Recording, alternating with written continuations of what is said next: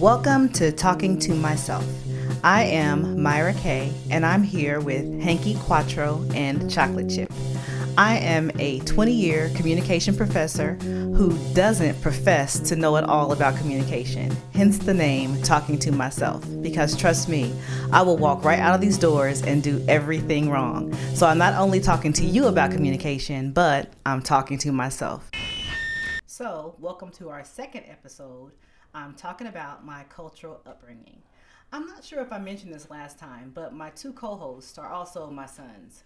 One comes from one age group. He's 22 years old, almost 23. Yep. And my second son is 15 years old, and he's still in high school.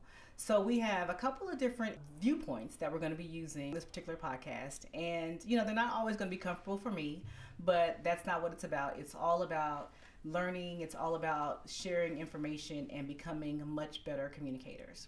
So today we are talking about cultural upbringing and how it has affected our communication.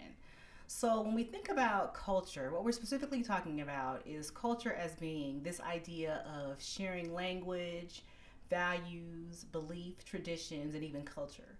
And when we think about it, again, we're thinking about something that is learned. You are not born with a culture. Sometimes we are taught a culture, and of course our culture can match our ethnicity because the people who are teaching us our culture are also the same ethnicity that we are, but those things don't have to match. I mean, you can even think about, Brad Pitt and Angelina Jolie, for instance. They adopted children from different cultures. I know one for sure is from Cambodia, and another one I think is from Ethiopia. And when you think about those particular children, I mean, what do you think their culture is? Hank, what do you think their culture is? I bet they have the upbringing and culture of being like white. Yeah, not just white, but rich white. I mean, that's a different kind of white, right? Totally different rich. Yeah, that's a different kind of white.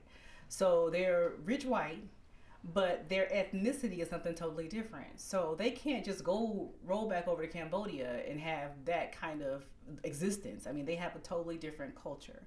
So when I think about culture, I remember years and years ago, I had a student who came to class and she was so excited. She said, hey, I found my birth father. She had been adopted, and she was saying how she found her birth father and she found out that he was Mexican. And it answered a lot of questions for her because over time, she always loved like a lot of Mexican traditions, and she learned Spanish very easily, and it never made sense to her. And then she found out her dad was Mexican. And I was intrigued by that, and I thought, maybe I'm Mexican. I like tacos and Zumba. Maybe it's something like that in my background. So I started looking through it, and I got on Ancestry.com and started combing through it. And being black, that's not an easy thing to do because as many of it, or everyone knows that at some point you're going to hit a wall because black people, of course, came from Africa and we were slaves and our records were not kept. So I looked for hours and hours and hours and I didn't find anything. And then finally I got lucky on my paternal side, and my records went all the way back to Scotland. And I remember laughing like, what, Scotland? What am I supposed to do now? Dress my kids in what's it called? Kilts? What am I supposed to eat? All that kind of stuff. Because again, that is not my culture. That has nothing to do with what I know. It's not even really my ethnicity. It could be my lineage. It could have something to do with my background, perhaps. But it has nothing to do with my culture because I was not taught anything about it.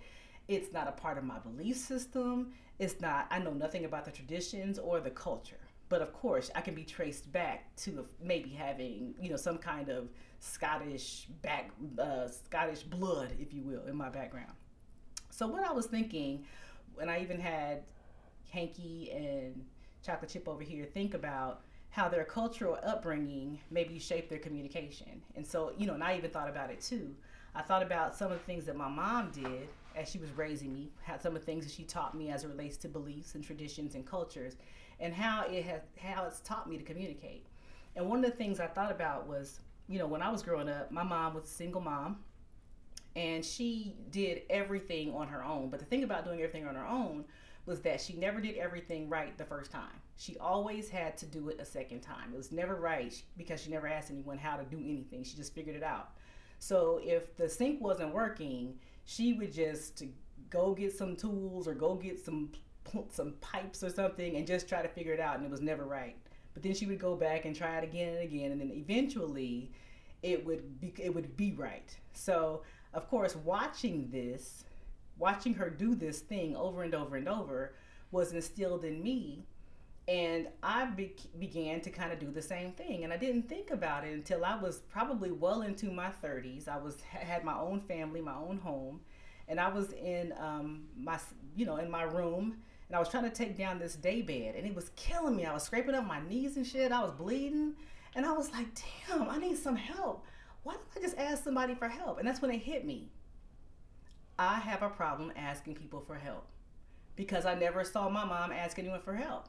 She would do shit over and over and over. She would get it wrong, and she would just do it again and again and again until she got it right. But her life would have been so much easier, maybe, had she just asked someone, hey, how do you do this? Or could you help me with this? Or do you know someone who knows how to do this? But it took me well into my 30s to just, after I'd already been scraped up, bruised up, beat up, before I realized that I had a problem asking people to help me. And not just that, I'm gonna keep it real. I have a problem when people ask me for too much help. I mean, I'll help you, but damn it, I got a limit. You can't keep asking me for help because I have a tendency to think your ass is lazy if you keep on asking me to help you. And that was taught. That is something that I was taught based on my cultural upbringing, and that's reflected in my communication. Because yeah, I'll help you, but then after a while, the way I communicate with you is going to change if I believe that you are lazy. Right. And I'm not going to continue to communicate with you if I think that you think I'm lazy if I ask you for help. Right. So, everyone who's listening, I did ask the boys to kind of think about this in advance. And it may not be pretty because I'm their parent, right? And this might be they might bruise me up a little bit, okay? But that's all right. That's what this is about. And they reflected on their own cultural upbringing and what they potentially learned or pulled out regarding their own communication. So what do you think, Hanky? You want to go first? Yeah, I think like my first one. I was just thinking about it. Like, I mean, growing up, it's like that you when you go out, you're a representation of your family and your upbringing and everything. So when you leave the walls and you go outside, and it's like, okay, now I gotta represent myself in the utmost fashion. I think one of the ways, just being black and just being with a black family at all times and black school and everything. One of the biggest things is like when you go out and you'll see somebody, it's like even the head nod. You see a black person, it's like, oh, hey, you give them that head nod, like, hey, you might not even know the person, but you just what's up, like getting that the obligatory nod. Yeah, there you go. Mm-hmm. So I think that's a huge one, just like automatically, and so everybody doesn't get it, everybody doesn't understand it, but that's a huge one. I think just nonverbal communication, showing that stuff.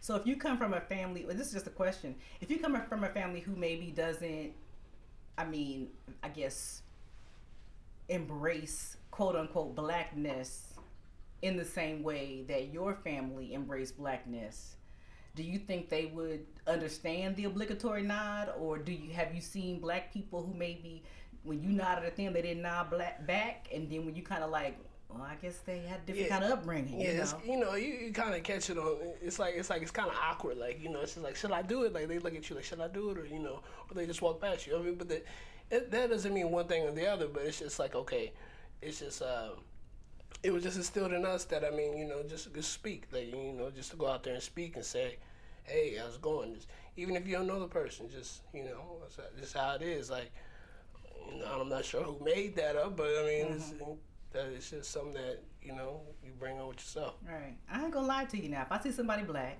and I speak, or I give them the eye or the obligatory nod, whatever the case may be, and they don't give me nothing back, I automatically, right, wrong, or indifferent, think, oh, we've been raised different. Oh, you on some bullshit. You're not black like me. Right. You're not on that same black level like me, right. Because everybody black knows that when I look at you a certain way, you supposed to look back at me a certain kind of way. And if you don't give me that certain look, that's like you don't know the password. Right, and so you're not that same kind of black like I'm that same kind of black. So it's a different kind of upbringing, for sure. When you don't know about the look, that's a different kind of upbringing. Yeah, you look at me and kind of like, damn, he didn't say nothing to me. Right. He didn't say nothing to me. Like, right. It's just, you take it how you take it. Like, you might not take it as a big issue. Like, take it and move on with it, or you can be like, it is what it is. It's a different upbringing, like. Absolutely. So.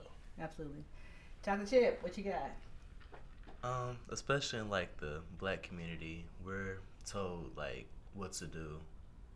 Like when we're pulled over by policemen, we're told to keep our hands on the steering wheel, to be polite, and even though some people may not do that, we might look at them like they're stupid in a way. Because we're kind of all told what to do. So when you don't follow the rules, it's kind of like, that's on you. It's still sad, but you can't do that because we were all told to do that. So that's how I view it by race. It's interesting to me that, again, that's a black thing and it's all about cultural upbringing. And I reflect on even some of the completely all black activities you're involved in, like the Alpha Pals, which is associated with Alpha Kappa Alpha Sorority Incorporated. And one of the talks we had a judge come in, and one of the main talks she had with the students was about what you do when you're stopped by the police. And that is not the kind of talk I think that white students have. I don't think that's the kind of, thing that is a part of their cultural upbringing. But as a black student, that's a given. Yeah, that's an automatic. It's a requirement. You need that. Like, you need to understand like your rights, and when you do leave, like I said, like when you do leave the walls and go on this outside world, understand that it's a totally different ball game. You gotta bring your P's and Q's, and it's a totally different ball game, and that's good to understand and to teach that awareness at a young age. So I feel like it's aware to all races, but I feel like it's more enforced towards black people. But I think everybody is taught that what to do, but like it's more talked about to black people because it's mostly happening to us. Okay, so we have to really know it. Right. It's a whole other kind of thing for us, and we have to really understand what our rights are, and we really have to adhere to it. Whereas other cultures may have a little bit of wiggle room, and they might be able to slide. But we don't get to slide as much. And it might not happen to them in life because they might get away with it. But for us, it's going to happen at some point. Rather than not be with the police, make it happen in the store. I've experienced that. So what happened to you in the store? I went to a Dollar General, and I was with some of my friends before a football game, and we had went into the store, and this white woman had kept following us around, and I had a book bag on. And she had told me, you can't have that book bag on. It's store protocol, but at the same time, it's cameras all around us. The store is not that big. You could see us. We were right in front of her, really. So, I mean, I could see being cautious of it, but the fact that she followed us around the whole store and really was just like watching us like that, it gave off a vibe that she didn't really, trust you, trust and us, and just based on what you look like, there was a whole other reason why she was following you. And again, it wasn't like it was a surprise to you. It wasn't like you looked and you didn't notice that she was following you, because based on your cultural upbringing, you knew that this could happen. This is the kind of thing that happens. It's a possibility. And don't be surprised if a person that looks like this follows you around the store because you look like this, because that's the kind of thing that black people have to teach their kids, unfortunately. It's the kind of thing that, if you're a white mom, you don't have to have those kinds of talks with your white kids. But black moms have to have those kinds of conversations with their kids. I remember Hanky really feeling torn about having to have that conversation with you around the same time Trayvon Martin was killed.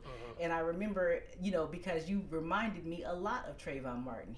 You drank the same kind of little drink he drank. You used to wear the hoodies, and you had the same haircut, about the same age. And I remember just being really, my heart just feeling torn, but I knew that I had to tell you, okay, this is what it's about. And Chippy, you the same. You were a lot younger that I had to have the talk, because at that point there was so much going on. We had the person who was shot and killed at Walmart for walking around, and it was at that point there was so much violence against black men. I had to talk about it. I had to show you those YouTube videos. I had to show you what was going on around you, because I felt like you had to be aware. But it was not an easy thing for me to do. I didn't want to do it at that time. I didn't want to do it at all. It wasn't something I was just looking forward to doing. But I felt like I had to do it to keep you safe. You had to be aware of it, because it's a truth, and it happens. And as a black mom, you don't have a choice, really. Right. Yeah, you don't have a choice. Well, I hope we have made you maybe think a little bit about your own cultural upbringing and how it has shaped your communication. And, as you go forth in your day, in your week, in your month, we are hoping that as you can continue to communicate with others in your life, in your family, in your workplace, wherever the case may be, we're hoping that you think about how that communication has come about and where in your life it was formed.